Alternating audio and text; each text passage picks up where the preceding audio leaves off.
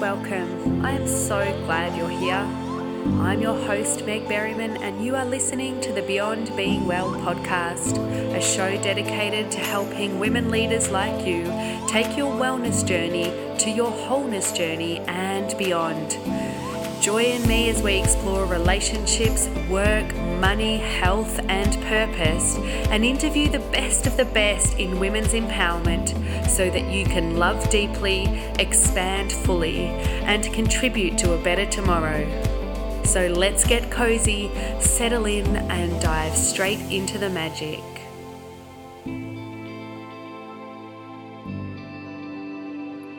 Hello and welcome to the show. Super glad that you're joining me today as we journey to winter here in the Southern Hemisphere. And you might be able to hear the fire crackling behind me, and I'm staring out the window, which is kind of like a sleet type arrangement happening, lots of fog and rain, and it's just one of those days where being inside by the fire feels way better than being outside, and kind of relates to the theme of today's podcast, which is around visibility and using our voice. And for the first 6 months of this year, I felt really called to be sharing quite vocally, what had been going on for me and about my work. And now as we shift into winter and, Game of Thrones finishes and we are in this transition, I find myself having less and less to say and being okay with that.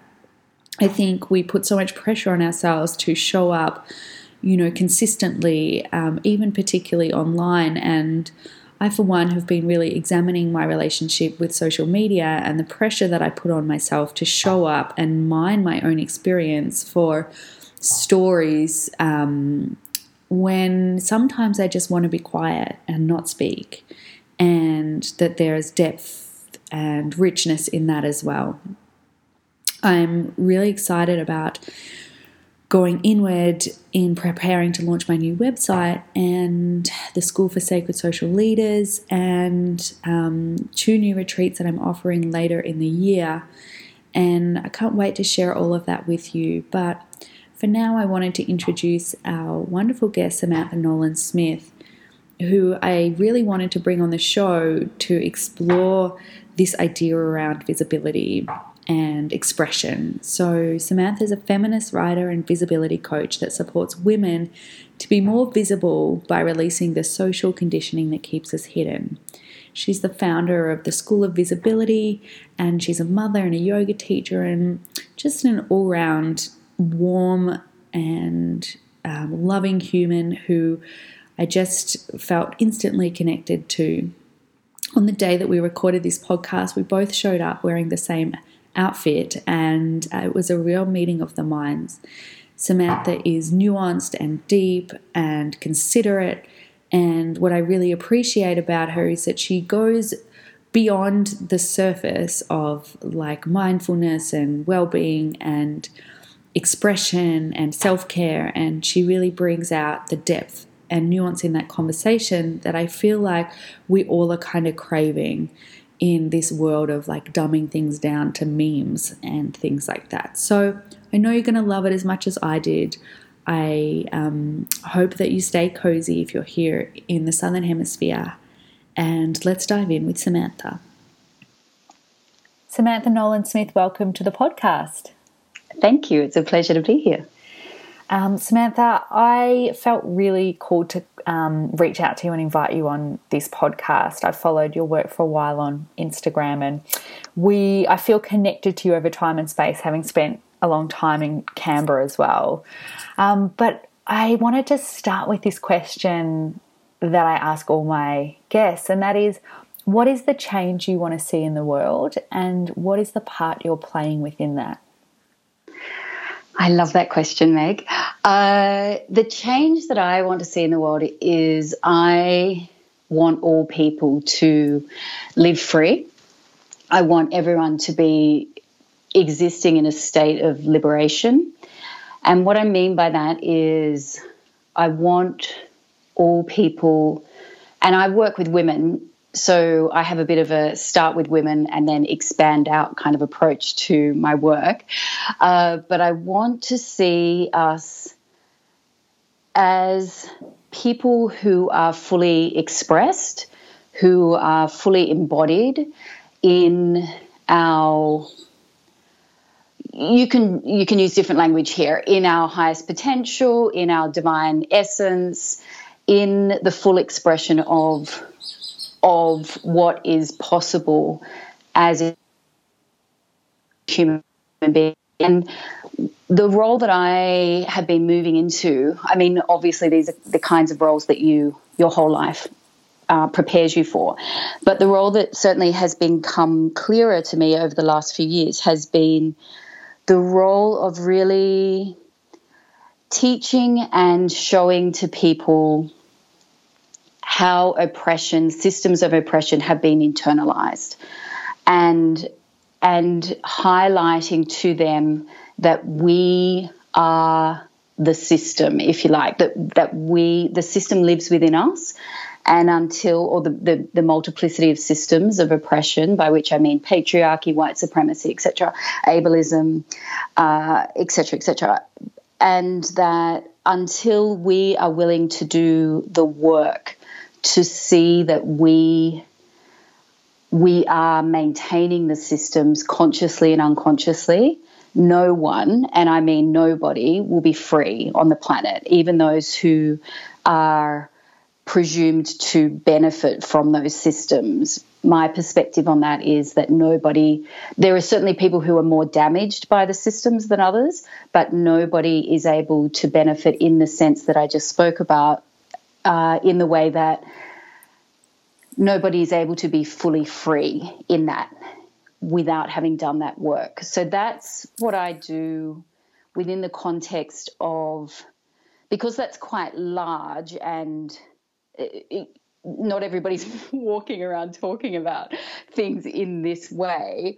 I do it through the School of Visibility, and I talk to women first and foremost about being seen and heard and speaking up in the world, and that's my avenue or my tool for which to and through which I have these sort of broader conversations about internalized oppression.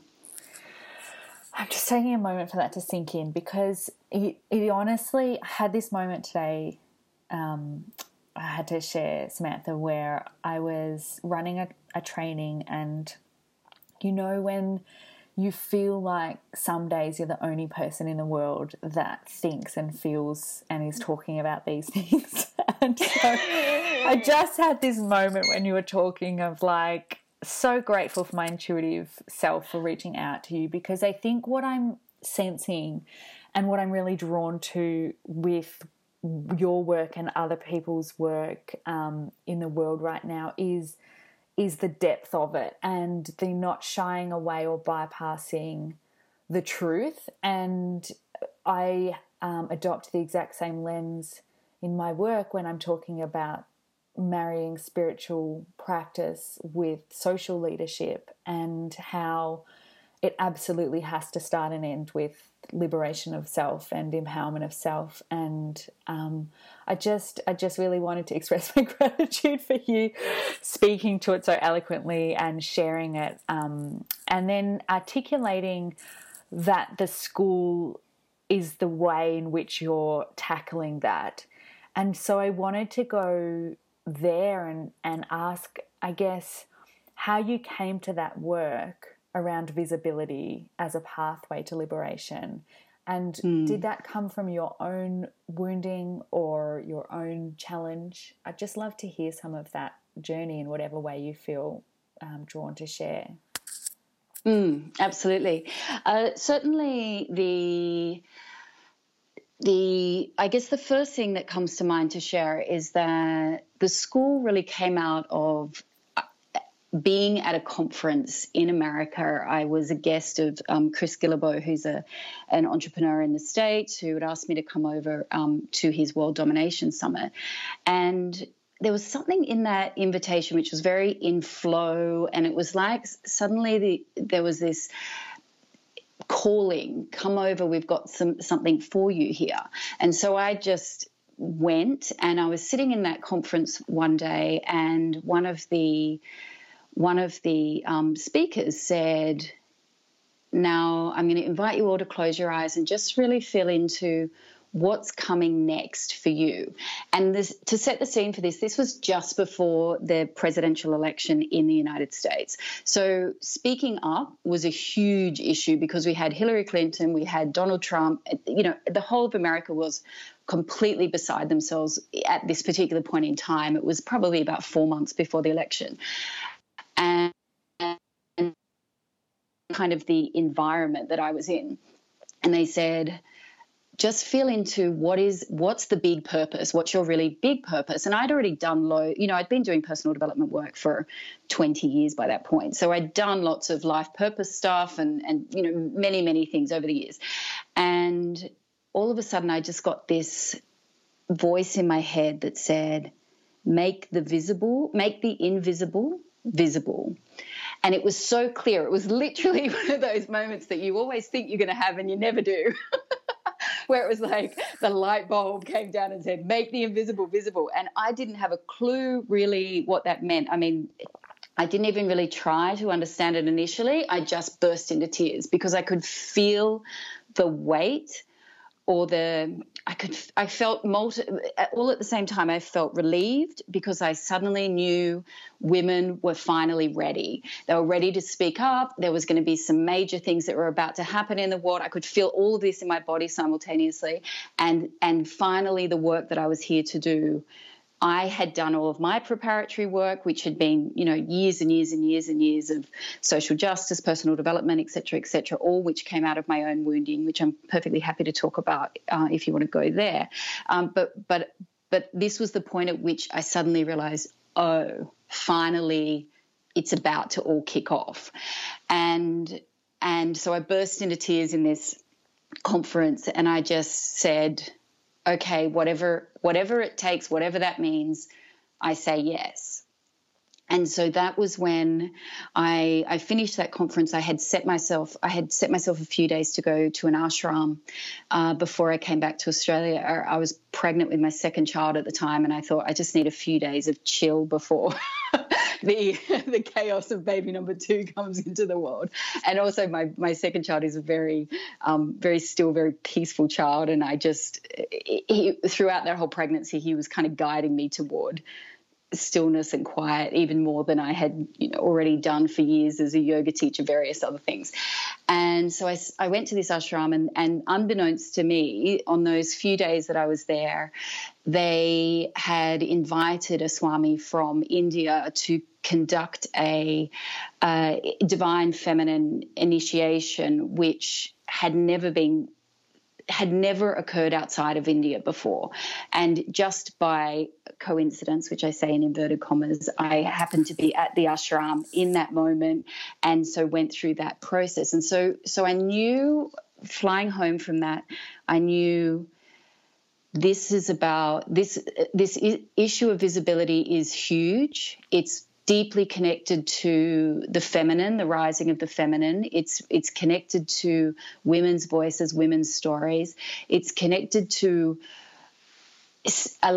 recreating a world where that is an expression of healthy masculine and healthy feminine integrated as one. And so all of that, of course, I couldn't hold all of that until I had done many years of work on myself. And so, long story short around that really was, it came out of wounding. Absolutely. It came out of sexual trauma as a child and then as a teenager. It came out of being suicidal as a teenager and really having 15 years of depression and anxiety, and then really having to look for tools to clear all of that. And having this double life of having wounding, having no language to talk about my experiences, having no language to talk about depression even. I didn't even know what depression was really for a long time. That gave me such an insight into the significance of having words to express your experience, and then having having compassionate ears to hear about that experience. And so much of that is informs the work I do around visibility and supporting women to be seen and heard. And then the final kind of component of that was that I'd been working with Aboriginal communities across New South Wales and then across Australia for about a decade. I'd seen so much harm that had been caused in this country as a consequence of invasion and the theft of land and culture and people, particularly. And so I had all of this sitting together while I was doing my own healing of my own wounds and so forth. And then I had found a way to heal from depression, and then I got chronic fatigue. And I had chronic fatigue for 4 years, where I literally spent most of the time laying around staring at white walls. And that 4 years I talk about as my initiation into the feminine. It was the time where I really learned everything I'd done up to that point. I was very A-type personality. I'd, gone to law school. I'd gone into corporate law for a while. I realized corporate law was never going to be for me. I'd done all of the right things. I ticked all of the right boxes. And so on the surface, it looked like everything was going really well in my life. Underneath or internally, I was desperately trying to heal myself and work out why was I depressed, because a lot of the trauma had been repressed for a long time. So I had these two layers of visibility, the layer that everybody could see, and then the layer that was hidden and which only I would only allow myself to see. And even that, I wouldn't even look at a lot of the wounding and a lot of the damage that was done. And what was fueling me to keep going was the unhealthy masculine, as I call it, which is goal setting and pushing and working whatever hours it took and really ignoring my body, ignoring my intuitive guidance, just staying on the treadmill. And so those 4 years of chronic fatigue were absolutely the biggest gift that I could ever have received in my life, because that unraveled everything. And my nervous system was shot, and I had to heal that. I had to relearn really from going right back to being a baby who didn't sleep well. I had to really learn how to feel safe in my body, to be in my body, to rest into my body, to trust my body, and then to understand that all of this intuitive guidance that I'd been getting so clearly as a child, that how to allow that back in again. I'm just taking another moment, because it is honestly like talking to myself. Down to like the 4 years of chronic fatigue, the second child initiation, I just loved what you said about the layering that the personal development work created in order for the full vision to come through.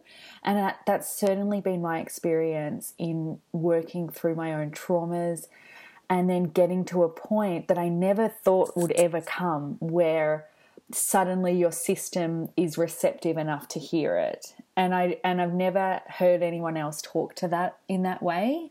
And it's just really profound, because it can feel so much like all of that work doesn't mean anything. And it can feel particularly isolating and individual in the pursuit of it. And I think making it known that all of that scaffolding does create a platform to be able to step into, as I call it, leadership or feminine leadership, or however you want to describe it, into full expression, that it is important and it is doing something. And even if we can't see the results. So I just really wanted to thank you for saying it in that way. I'm really interested in so many of these aspects, but one that I wanted to talk about was in the women that I work with, and also in myself, what I've noticed when it comes to putting voice to things, whether it's even speaking it to ourselves, which I imagine is a big part of your work, and speaking it externally, that there is a full biological, physiological reaction to that.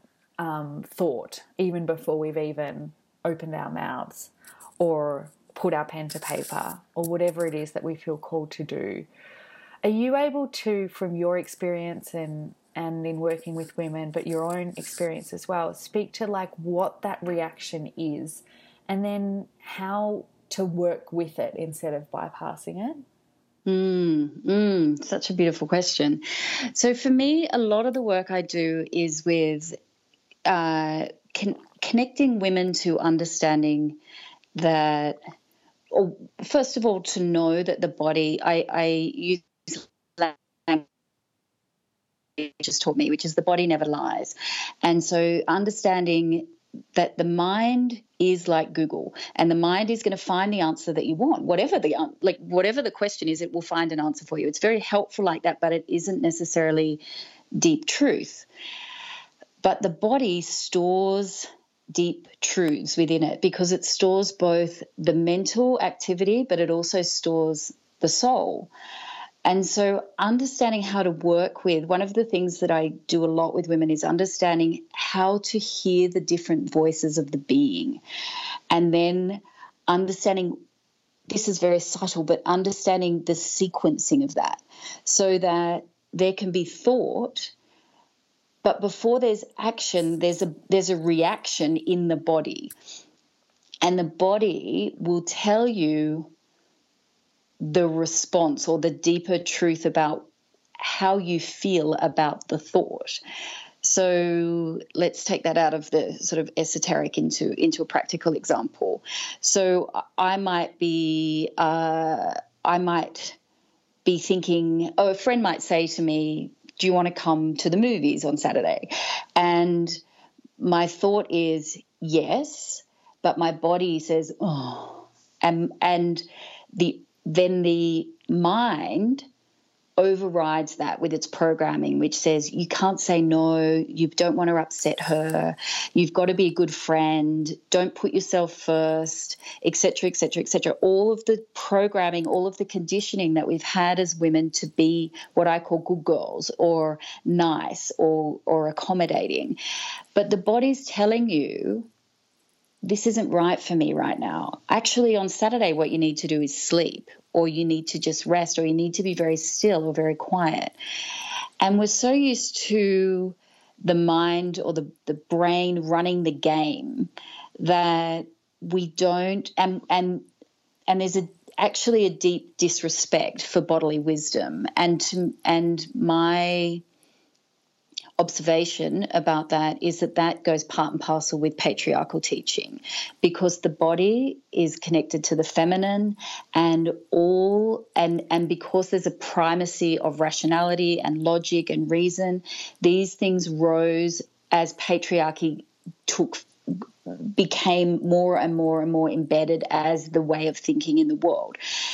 And so as we break down patriarchal thinking, we simultaneously are breaking down, whether we come at it through breaking down patriarchal conditioning or we come at it through coming to love our bodies. What we're doing is we're breaking down a system which disconnects us from body and soul.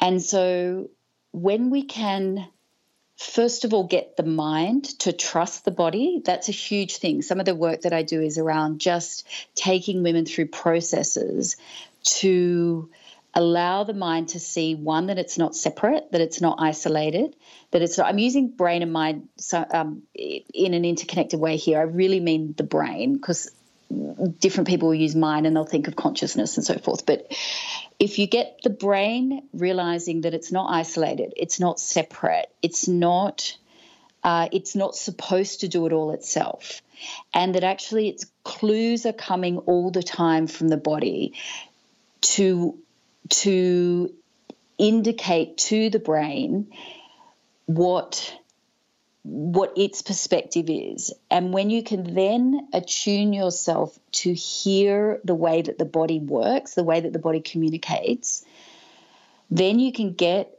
brain and body working together. And so what I do in my own work in every single aspect of my life, but this took me 4 years and is an ongoing thing, is whenever anything comes up, whether it's an invitation or when I sit down at my desk and I consider the things that I have told myself I'm going to do that day or what are the priorities, I do not take a step without first consulting the wisdom of the body, because I know that it will guide me toward the fastest, the most efficient, the most aligned way of approaching my life and my work, my parenting, everything.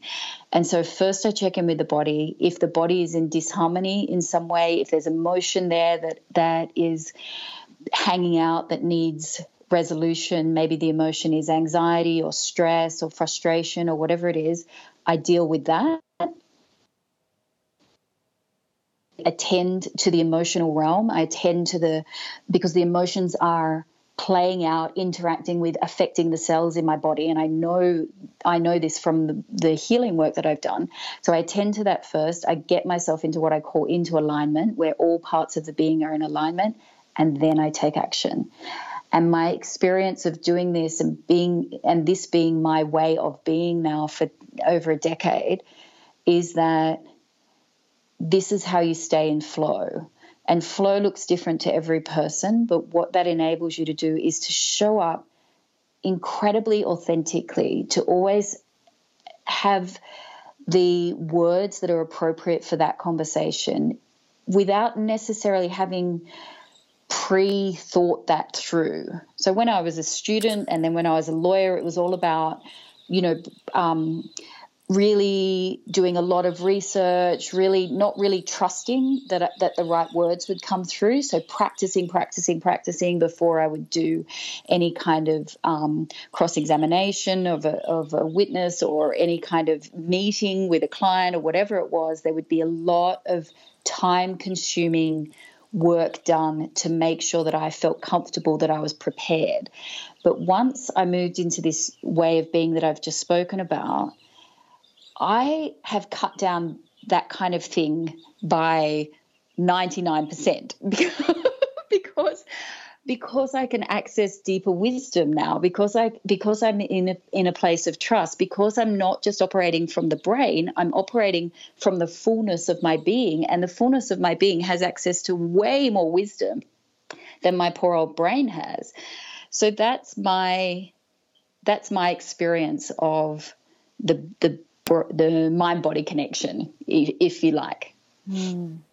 It's that practice of like checking in with the whole self before working. It's such a good reminder in the reprogramming of self, but that reprogramming of our own nervous systems and our own behaviors in a way really does create change outside as well, because as you say, we're liberating ourselves from the idea that our bodies are just productive units and they're either in the way and so we have to get rid of them, or they're sending us misguided information, which neither is true. So I think that's a really nice reminder. And I love how you're talking about visibility as an access point to it through the body, because I think that the somatic work is so important and sometimes lost when, you see on Facebook, whatever, people teaching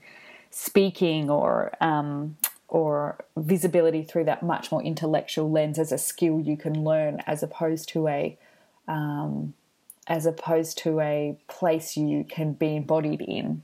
So exactly. Yeah. It's why I always talk about visibility as being seen and heard, and really it's a beingness. So what sits underneath that is a beingness. And from time to time I get concerned. I'm like, do people think I'm just like helping them get more Facebook followers?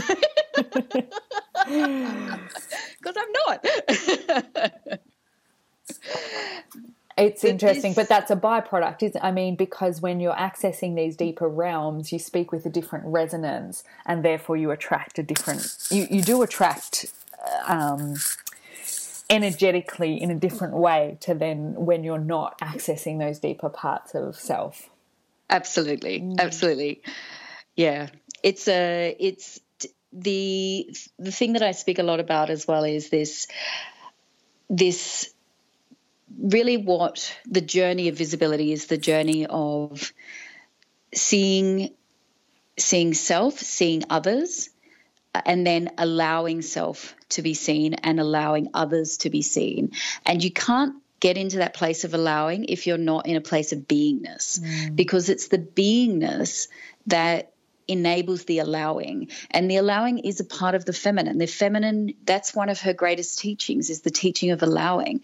And it's a misunderstood teaching, I think, a lot of the time, or it's one that people resist because they think that it just means, like in the feminist context, for example, they're saying, well, what, should I just allow men to be, misogynistic or this or that? And yes, not all men. And that's where feminism, I to do maturation work to do. It's moving from I have the right to be seen and heard to I am fully embodied as a feminine essence integrated with a masculine essence, and I am allowing myself to be seen as that powerful on the planet.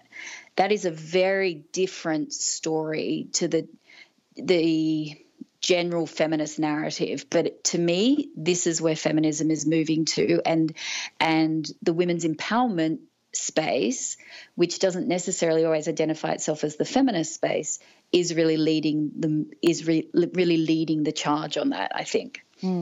I agree, and I think it's a tremendously exciting time to be seeing the, particularly through the work of intersectional feminism and also, as you said, women's empowerment, and also, women of colour and what they're sharing in terms of social justice and liberation. I think that there's this incredible power behind this new feminism, whatever you want to call it, that is bringing together our generation's skills in terms of self-awareness with these deeper ideologies. And it's just, I think it's really exciting. The nerdy part of me thinks it's tremendously exciting.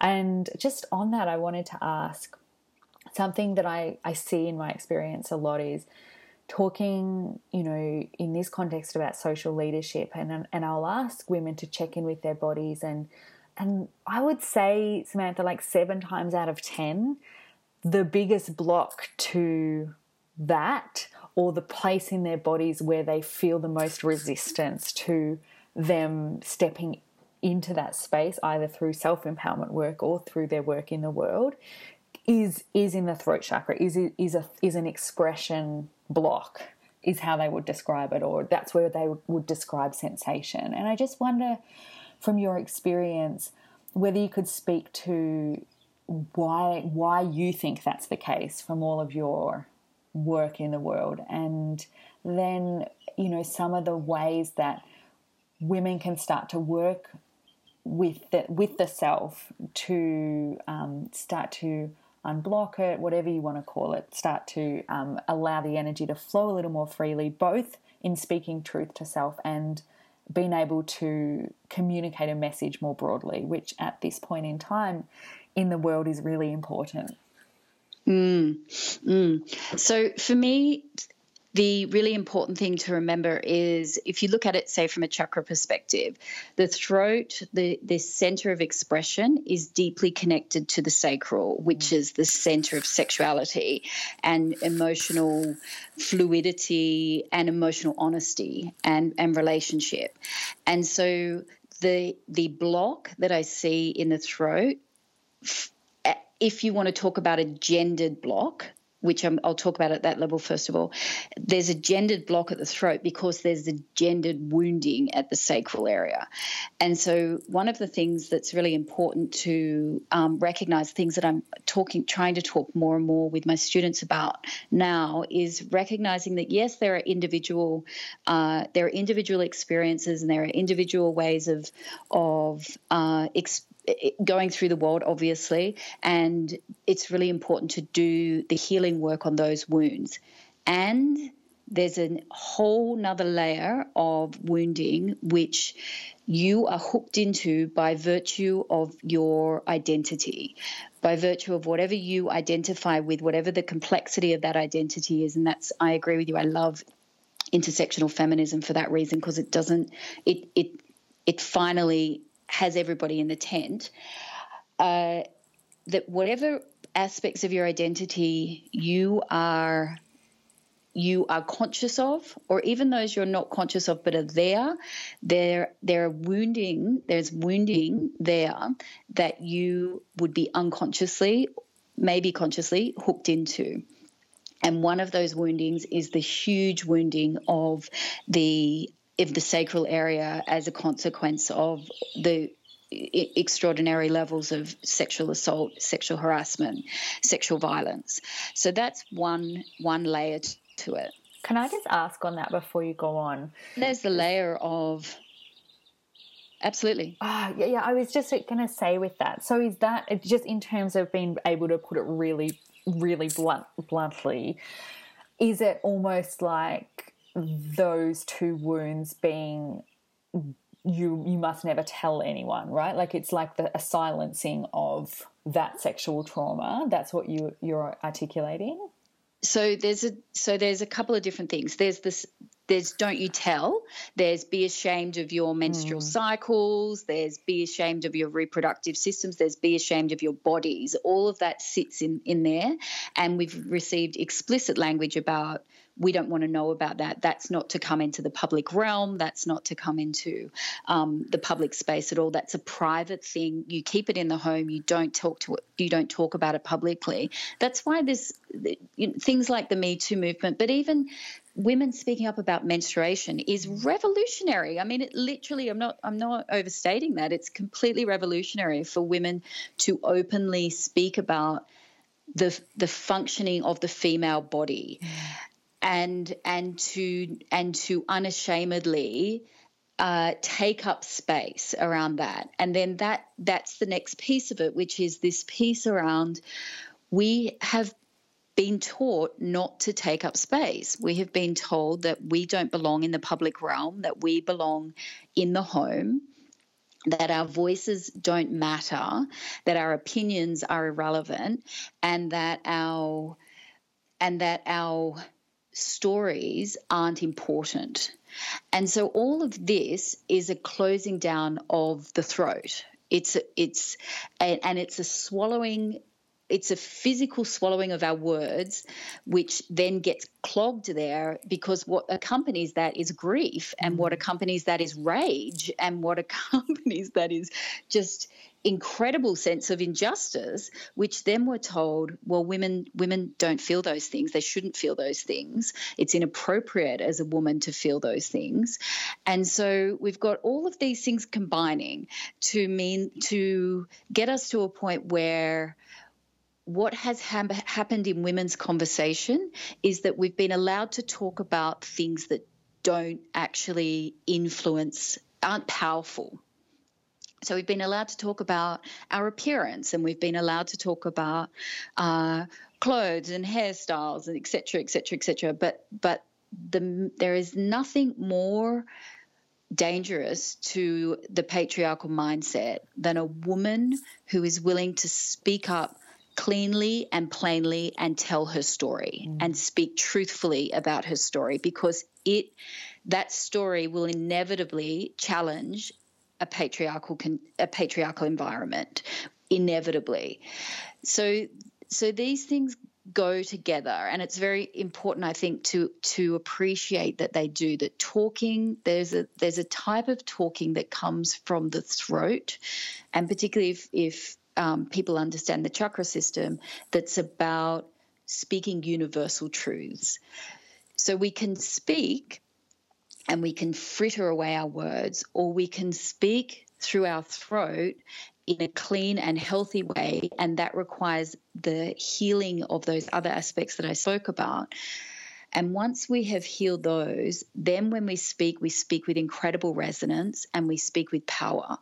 And then it doesn't matter then if your audience is 1 or 1 million, you will change lives. by virtue of opening your mouth and speaking. So that's the throat. That I hope that goes some way to answering your question about why the throat. But there's something that I think is really important to understand it at a different level, which is even women's voices are considered unacceptable in the societies that we live in. And you see that when women stand for positions of power in politics. And because they're so visible and they're a really good case study of how power responds, because they're moving into the most powerful, on some levels, powerful positions in society. And what we have invariably seen is that the minute that women speak, we are told, society responds by saying, we don't even like her voice. So we saw that in Australia with Julia Gillard. Loads and loads of people they had to say about her was that they hated her voice. They hated her accent. People said the same thing about Margaret Thatcher. They said, she's shrill. That was a really common one, shrill. That exact same thing was said about Hillary Clinton. She's shrill. We don't like her voice. There's these horrible quotes from men saying that they wouldn't care about Hillary being the leader except for the fact that they would have to hear her voice for 4 years.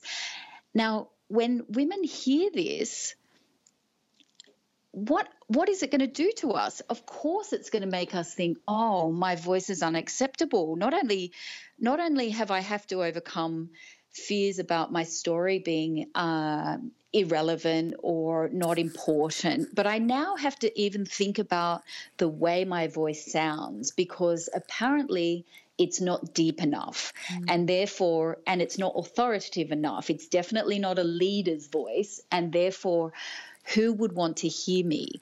So you can see how this whole visibility issue, I mean, it's completely fraught. It's got so many layers to it and so much messaging around it. And for women to then start to unpack that's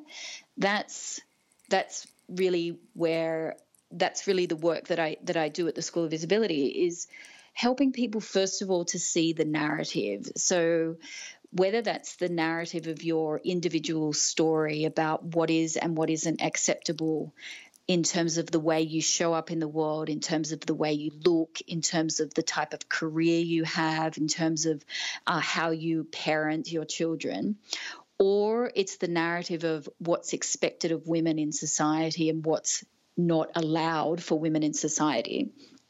Once you can start to see the narratives and then you're willing to see how they're affecting your behavior and how they're limiting your behavior, then you're kind of 85% of the way there at that point, because awareness is one of the most important tools that we have. And that's what I love about the time that we live in, is that light is being shone all over the place on the condition, the experience of women. And the more that women speak up, individual women speak up, the more that other women feel encouraged to speak up. And then suddenly these lights go on, where Me Too's the perfect example, where suddenly all these women turn around and went, oh, I just thought it was me. Oh, I just thought it was me. I was so ashamed. And now I'm not ashamed at all, because I realize every single woman on the planet just about has had this experience, and it's not personal. It's a gendered wounding that's taking place here. But seeing that took thousands of women speaking up in order to have a big enough voice to counteract the dominant narrative, which was, this is just some individual women. A lot of those women are just complainers. They're troublemakers. It wasn't as bad as they think it is. You're imagining it. Men don't do these things. Good men never do these things, blah, blah, blah. So being able to see the truth is vitally, vitally important. And then learning the tools, whatever those tools might be. And, obviously I teach certain tools, but honestly, because we've been through this consciousness revolution since, really kicked off from the 60s and gone on from there in leaps and bounds, we have so many tools, personal development tools available to us now to help us to to change the story, the inner story, and the story that we're all carrying in our being. And my dream, my vision is that if we get enough women to change the story around what it is to be woman, around who we are as women in the world, around what's possible for us by doing the inner work as well as taking action in the world. And I'm certainly not one for one or the other. I'm one for do both and go at it at every single angle possible. Then we can truly transform the world. I really believe that's possible, and I believe that this is the train that we're all on now, and it's inevitable that we will get there. Just as you were describing all those micro aggressions that you experience in terms of voice from such a young age, you know, I was just playing that movie in my head of not only all the times I've experienced that, but the times that the women in my circle have experienced, just even the micro things like people turning away, like body language, and, you know, people at that kind of erasure or that not listening, you know, all of those things, and just seeing as you're talking the profound impact that has on your system and how you then go on to feel safe in the world in your expression. Exactly. And this is why so many women have been called to hold circle now. Yeah. I'm certain of it, because we're all having to see the truth of the world that we live in. And certainly the women that I work with will often get really angry for a period of time, rightfully so. And you have to have someone who can hold that. Yes. Not somebody who feels afraid of their emotions or feels like they have to suppress their anger, but who recognizes the transformational power of anger. Yeah. And moving from victimhood to anger is a huge step in the direction of liberation. I agree. Sacred rage has a very important place. It's interesting you mentioned circle, because it's there. There's two questions I have before we finish. When I was at university in my undergrad degree, and I remember seeing the women's only space as like, and I remember standing outside the door and feeling the power of women's only spaces at that age, not at 18, and having been brought up in an alternative education system, and like my parents homeschooling me, and seeing circle created without being conscious of what it was, I knew looking at that it was that room was powerful and therefore dangerous at the same time. And, you know, all these years later now running circle, but what I'm interested more in is how to take those principles out into the world when, yes, it feels very safe to heal relational wounds in circle, but I'm also interested in my work at the moment how to take that beyond circle, because I really believe that we can use those spaces and tools and all the spiritual things that we carry in our backpack to still stay hidden, if you know what I mean. Like it's still absolutely. And I'm just wondering your thoughts on how we take it beyond circle. Is it about finding safe places outside, or is it about dealing with the discomfort in our body when we do speak and aren't met in the way that we would like to be heard? I think circle is hugely important, because I think that provides the foundation. I think you have to have a safe place. So in yogic terms, you have to have the sangha. You have to have the community that you come back to that helps you to reconnect, to remember who you are, to remember your power, etc., etc. But the circle can't be the end point. The circle has to be the beginning point. So for me, the circle is the bouncing off point, so to speak. So you join the circle, you do the work that you need to do in order to be able to be functional and really effective in the world. And then if that circle doesn't empower you to do that, then you have to move to a different circle. You have to move to a circle where you're held in that consciousness, in that awareness, but you're only tapping in and out of it. So you're taking action in the world as this what I call fully embodied woman who absolutely comes into the world from a very different place, a very different type of consciousness. But she's taking action. So the circles, or the work that I do, is one of the ways that I do it, I think that's really useful for all circle holders, is that with my community, when they come into, I have a program, A Visible Woman, which is a mastermind program. They come in with a project. It's a visibility and leadership project, which is about being out in the world. It's got nothing to do, it doesn't have nothing to do, it's deeply connected to, but it's not about doing something for the circle. It's about doing something in your, whatever your purpose is, whatever you're here to do on the planet. It's about taking that action out in the world. And so part of, I think, what circles, where circles can go from here, is that there will always be circles where it just has to be a closed circle. It just has to be about healing. It has to be about being seen and heard in that space. But then there must be other circles which are about the world. We will provide a safe space for you to come in and out of. So go and do the work in the world, come back and tell us about it. Tell us about what worked well, what didn't work well.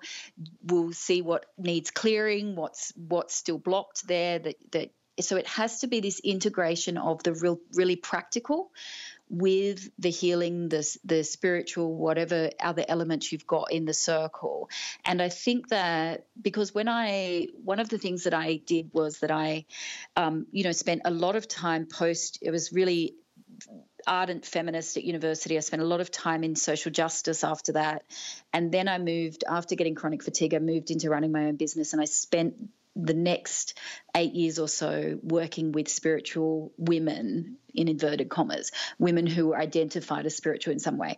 And what I saw in that space was, and probably the thing that I found most frustrating, was women hiding out by doing more and more internal work but not actually taking action in the world. Part of what I realized was there was a huge visibility block there, because there's a huge witch wound, there's a huge wound around alternative therapies, there's a huge wound around the personal development realm not being seen as legitimate. So there's a big thing that needs clearing there. But what also was missing was this understanding of how to integrate masculine and feminine, how to integrate action with passivity, with goal setting, with intuitive guidance, how to marry rationality with emotion. And so this, I think, is this next phase we're in now. And I think we're going to see much more action taking in the world, but a different type of action taking. And I think that this has been essential to take it in this path, because I know that, or in this sequence, because I know for myself, if I had tried to take action when I wasn't deeply embodied in the feminine, I wasn't deeply anchored, I want to use that word instead, deeply anchored in the feminine, I would have just gone back to old unhealthy masculine habits. I would have just gone back to push, push, push. But once I had really deeply anchored into the feminine, to the point of which I'd basically thrown out all masculine approaches entirely, and then I'd got to the point where I was like, well, now I need some structure, I need some systems, I need something to support me. I could go at that and get those from a very different place, but I had to be first of all very much in the feminine and looking to the masculine from that place. And that took a long time to get to that point. So I don't feel concerned about circles creating these spaces for women. I just think that there's a new type of circle evolving, which is the integrated circle, if you like, which is action taking and deep connection, and still the healing work going on, because the healing work's going to go on for many, many years yet. And being able to go back and forth in that way, I think is where we're moving to. Certainly that's the work that I do.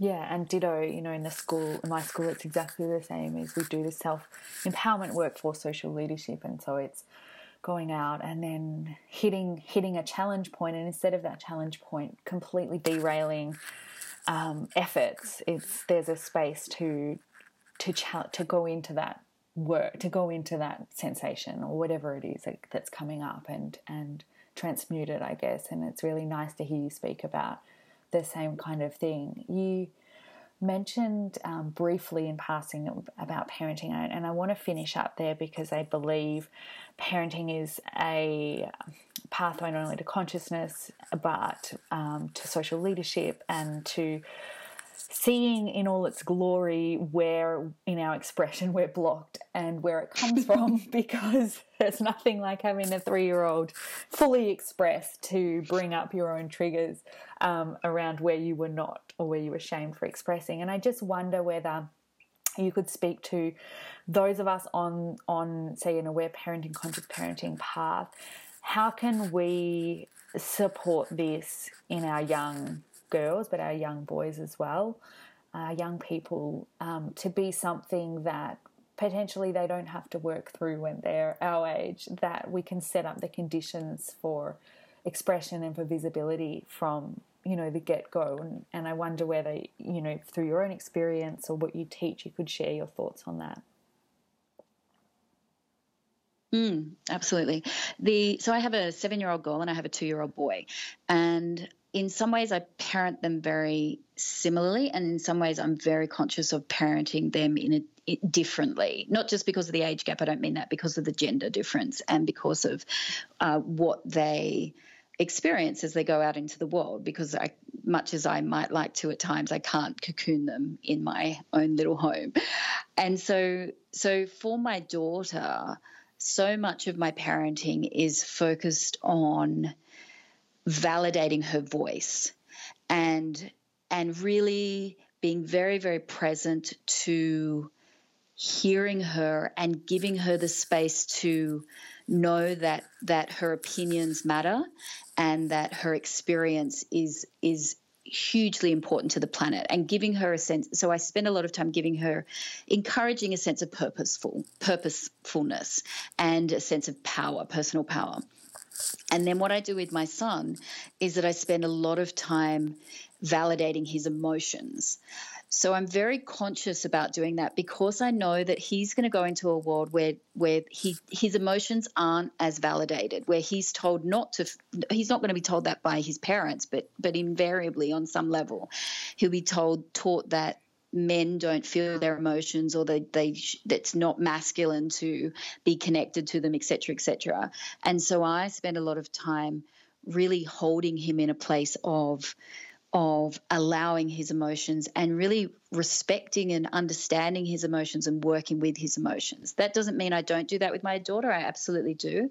But I equally am aware that she's probably going to get more permission to feel her emotions than he is going to get.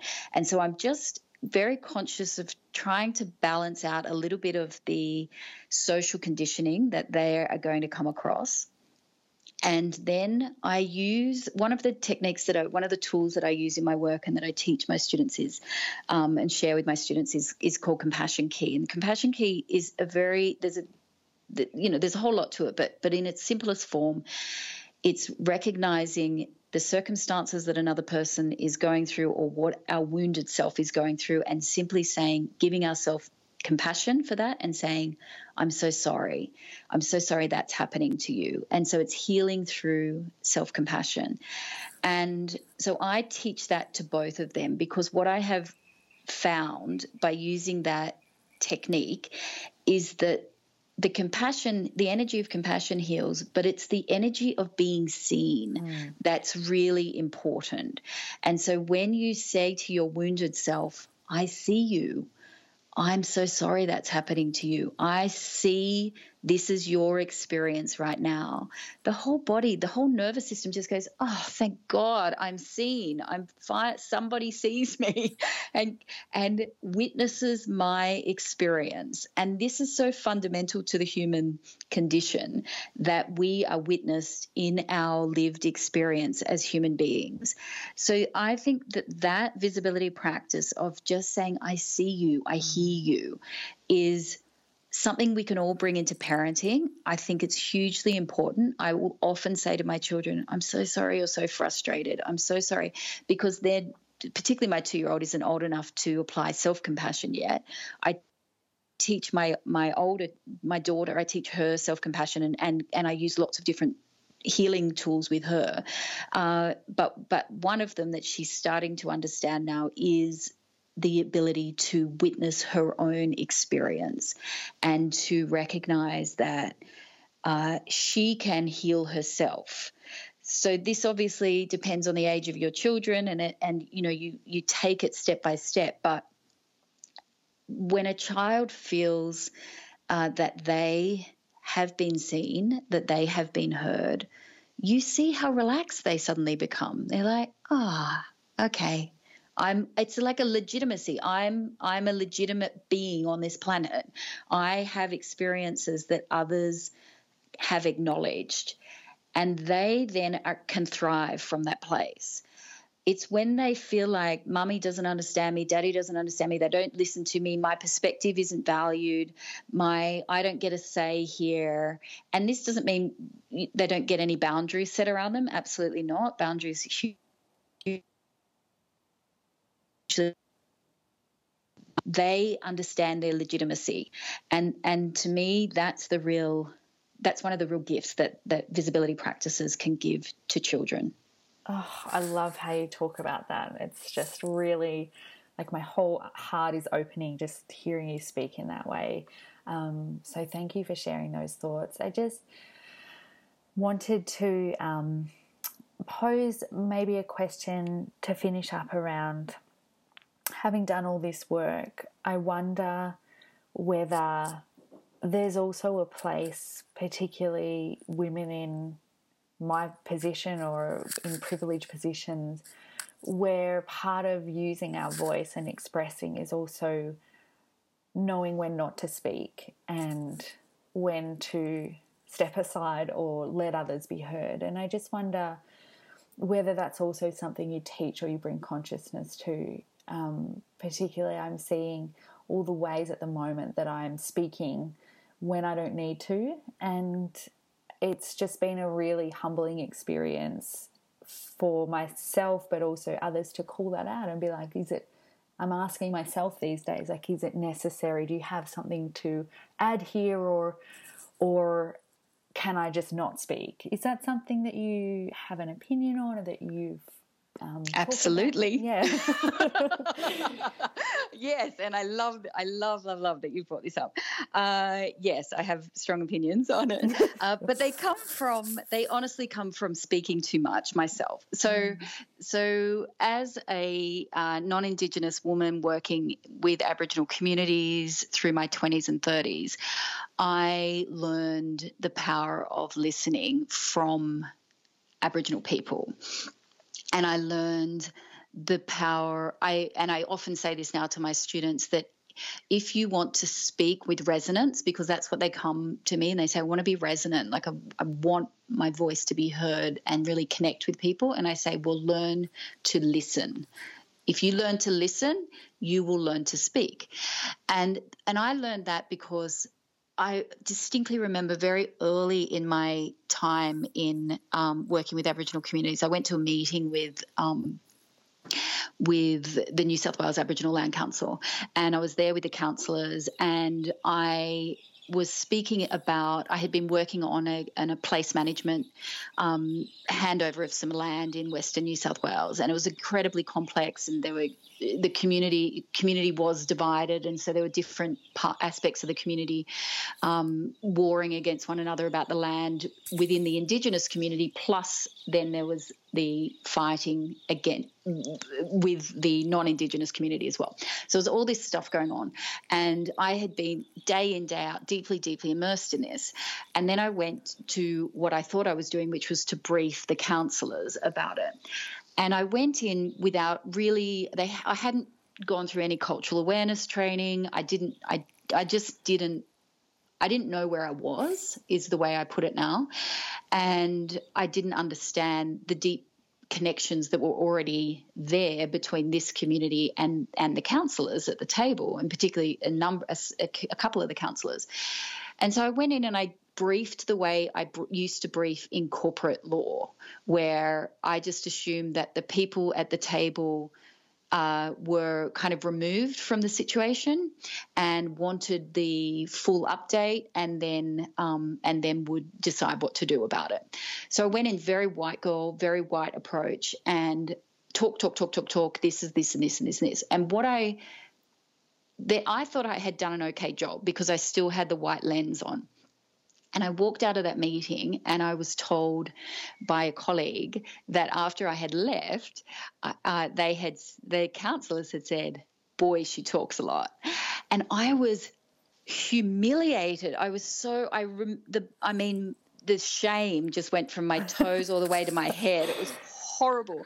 And I thought, oh my God, what have I done? And it was a moment of realizing you didn't know where you were. You didn't respect the people because you didn't realize that there's a different way of doing business here. And over the years I came to obviously understand that in a much deeper way, and I had much greater understanding of it. But what I fundamentally learned from that was you came in with a confidence that was actually disrespectful. It was a confidence that you had learned from white culture that's entitled, that is privileged, that assumes that if I'm in the room, then I have a right to speak. But you didn't pay the same respect to the other people. You didn't stop and say, am I giving you too much information? Am I like, you didn't ask in advance who these people were, what their connection already was to this community. You should have just sat there and stop being so eager to prove yourself and instead recognize that you were there to learn. And over a decade, that's what I learned time and time and time again from Aboriginal communities, was that they were teaching me, and I was the privilege of actually being taught how to listen, how to see other people's experiences that were very different to my own and not feel like I have to fix that, but actually just to be there standing alongside and holding hands, or just being there as a support person if somebody wanted that. And so that broke down so much of my own white savior stuff. It broke down, it was deeply uncomfortable. I'm not going to pretend this was fun. It wasn't. There was so much conditioning that I learned that I had in my being that I wasn't even aware of. There was so much shame around the ignorance of non-Indigenous Australians that I was a part of. And ultimately, what that taught me was to be very, very different in the way that I show up in a space. And I see this all the time in social justice spaces, that white women, particularly, I am seeing this in a lot of instances with white women, we just kind of walk into spaces, we don't realise that we don't understand the space we're in, we don't take the time to understand the space we're in, we don't first of all stop and listen and look and learn and understand our environment. We take our own set of understanding about the world and we just impose it into other people's spaces. Yeah. And so I feel very fortunate that I had people be very patient with me, and I think that I was able to learn this in a very loving way, and I feel very incredibly grateful that I had that that privilege of having that experience. But certainly the thing that it left me with is if you were ever speaking with any level of presumption about somebody else's experience, you're probably over-speaking at that moment. That's such a good way of saying it. Yes. I always say, like, how does it feel for you to receive unsolicited feedback? Like, how does it feel in your body when someone gives you unsolicited feedback or assumes something about you. Like, it feels horrible. Nobody likes that. And I say that with so much love from and resonance with like deep body shame and resonance of your experience in your 20s. I was mirroring that, but overseas, right? And so the white savior ran deep. And I just remember being so young and being handed the microphone because I was ambitious. And now I just look back and think, just because you were handed it doesn't mean you had a right to speak, you know? And I think, Yes! yeah, and I think it's just that thing of where I'm being called to step up at the moment is really around setting very strong boundaries within my community, which some women don't like, around feedback and around saving and around speaking and speaking for. But I feel like, and that's uncomfortable for me because I'm having to, as you say, come into expression and a deeper alignment within myself and unpacking that. But I think safety has to be the number one priority, and awareness of like those spaces that we're either creating or, as you say, stepping into. So yeah, I'm just nodding my head vigorously over here. Because I think safety is the thing, and understanding that your words wound, even if you don't have the intention of wounding, which most women will say, but I didn't know, or I didn't mean to wound, and so on and so forth. And men will say that as well. Lots and lots of men will say, but I didn't know, or I didn't understand. And being able to get to the point of recognizing, actually, you are that powerful. Many women will be very willing to sit in the space of, I have been wounded, but far fewer will sit in the space of, I wound. And that is a part of the process of liberation. And when you can move through that and own that and take responsibility for that, you are far, far closer to being truly free. I think, honestly, that's my definition of leadership these days, is self-responsibility and leadership are kind of go hand in hand in my view. And I really appreciate us going there and speaking to that, because I think it's something that you can't talk about expression or visibility without. So, Samantha, what I'm hearing from all of this is the deeply complex nature of the wounding that we have around visibility and expression, and also the many pathways that we can use in order to start to work on that liberation within the self, and then the impact of that going forward. I wonder if you can share with the audience where they can find you and more about your school, and any invitations that you would like to extend before we finish up. Sure. So everything's at theschoolofvisibility.com, or one word, and we're on Instagram at The School of Visibility. We're on Facebook at The School of Visibility. And really, I think if you want to start on this journey, if you go onto the School of Visibility, we have a free resource, How to Speak Up in a Noisy World. That's a really great place to start, because it just starts you thinking about the connection between all of the things we've spoken about, how to speak from the body as opposed to speaking from the mind. You get some free training there, and then that starts you putting this lens on some of your lived experience, which is the lens of visibility. But you can also pick that up at theschoolofvisibility.com/noisyworld. So that's where I am, and I'm quite regularly showing up in those spaces, because they're the places that I choose with discernment to be seen and heard. And that's the final thing I probably would leave with everybody, is that in the world of infinite choices around visibility, it's really important, particularly if you work in the online space, but it's important for everybody to be discerning about where and how you speak up, and where and how you choose to be visible, because otherwise you'll end up being burned out. So exercising that discernment around, these are the few places that I choose to speak up, these are the few places that I choose to be seen, and in those places I will be fully expressed. That's enough. You don't need to do more than that. Thank you for channeling that particular wisdom just for me today. Really appreciate it. My pleasure.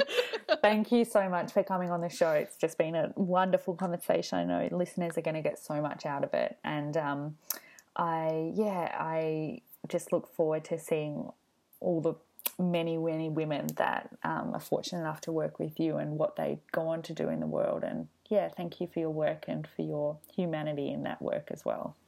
And right back at you. Thank you. It's been an absolute pleasure. Thanks, Samantha.